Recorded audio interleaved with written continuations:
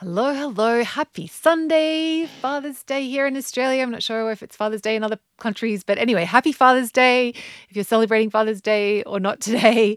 Um, so our thought for today is a question, and it's one of my favorite ones for just bringing intentionality into the moment and just asking yourself, like, how do I want this to go?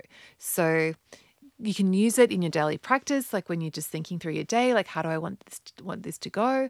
Or you can, I find it really helpful in the moment. So just have set like I've got into the habit of whenever I'm about to start eating or going into a food environment or anything to do with alcohol as well, that I just quickly check in and go, how do I want this to go? So when I walk into the kitchen and I'm really hungry of having a late lunch and I'm ravenous, I just check in and go, how do I want this to go? And it's really so good because then I do go, oh, look, I'm really hungry, but I do want to enjoy my lunch. I don't want to be like randomly snacking on all this stuff.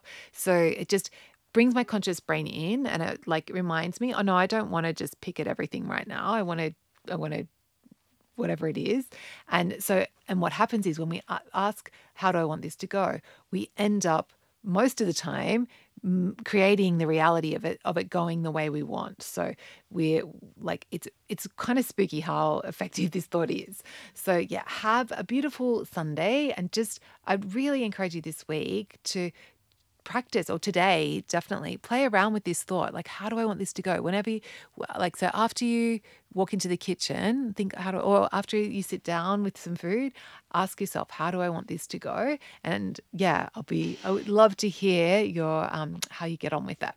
Okay, have a beautiful Sunday. Hope you're getting to have some nice time with the fathers in your life, and I will catch you tomorrow.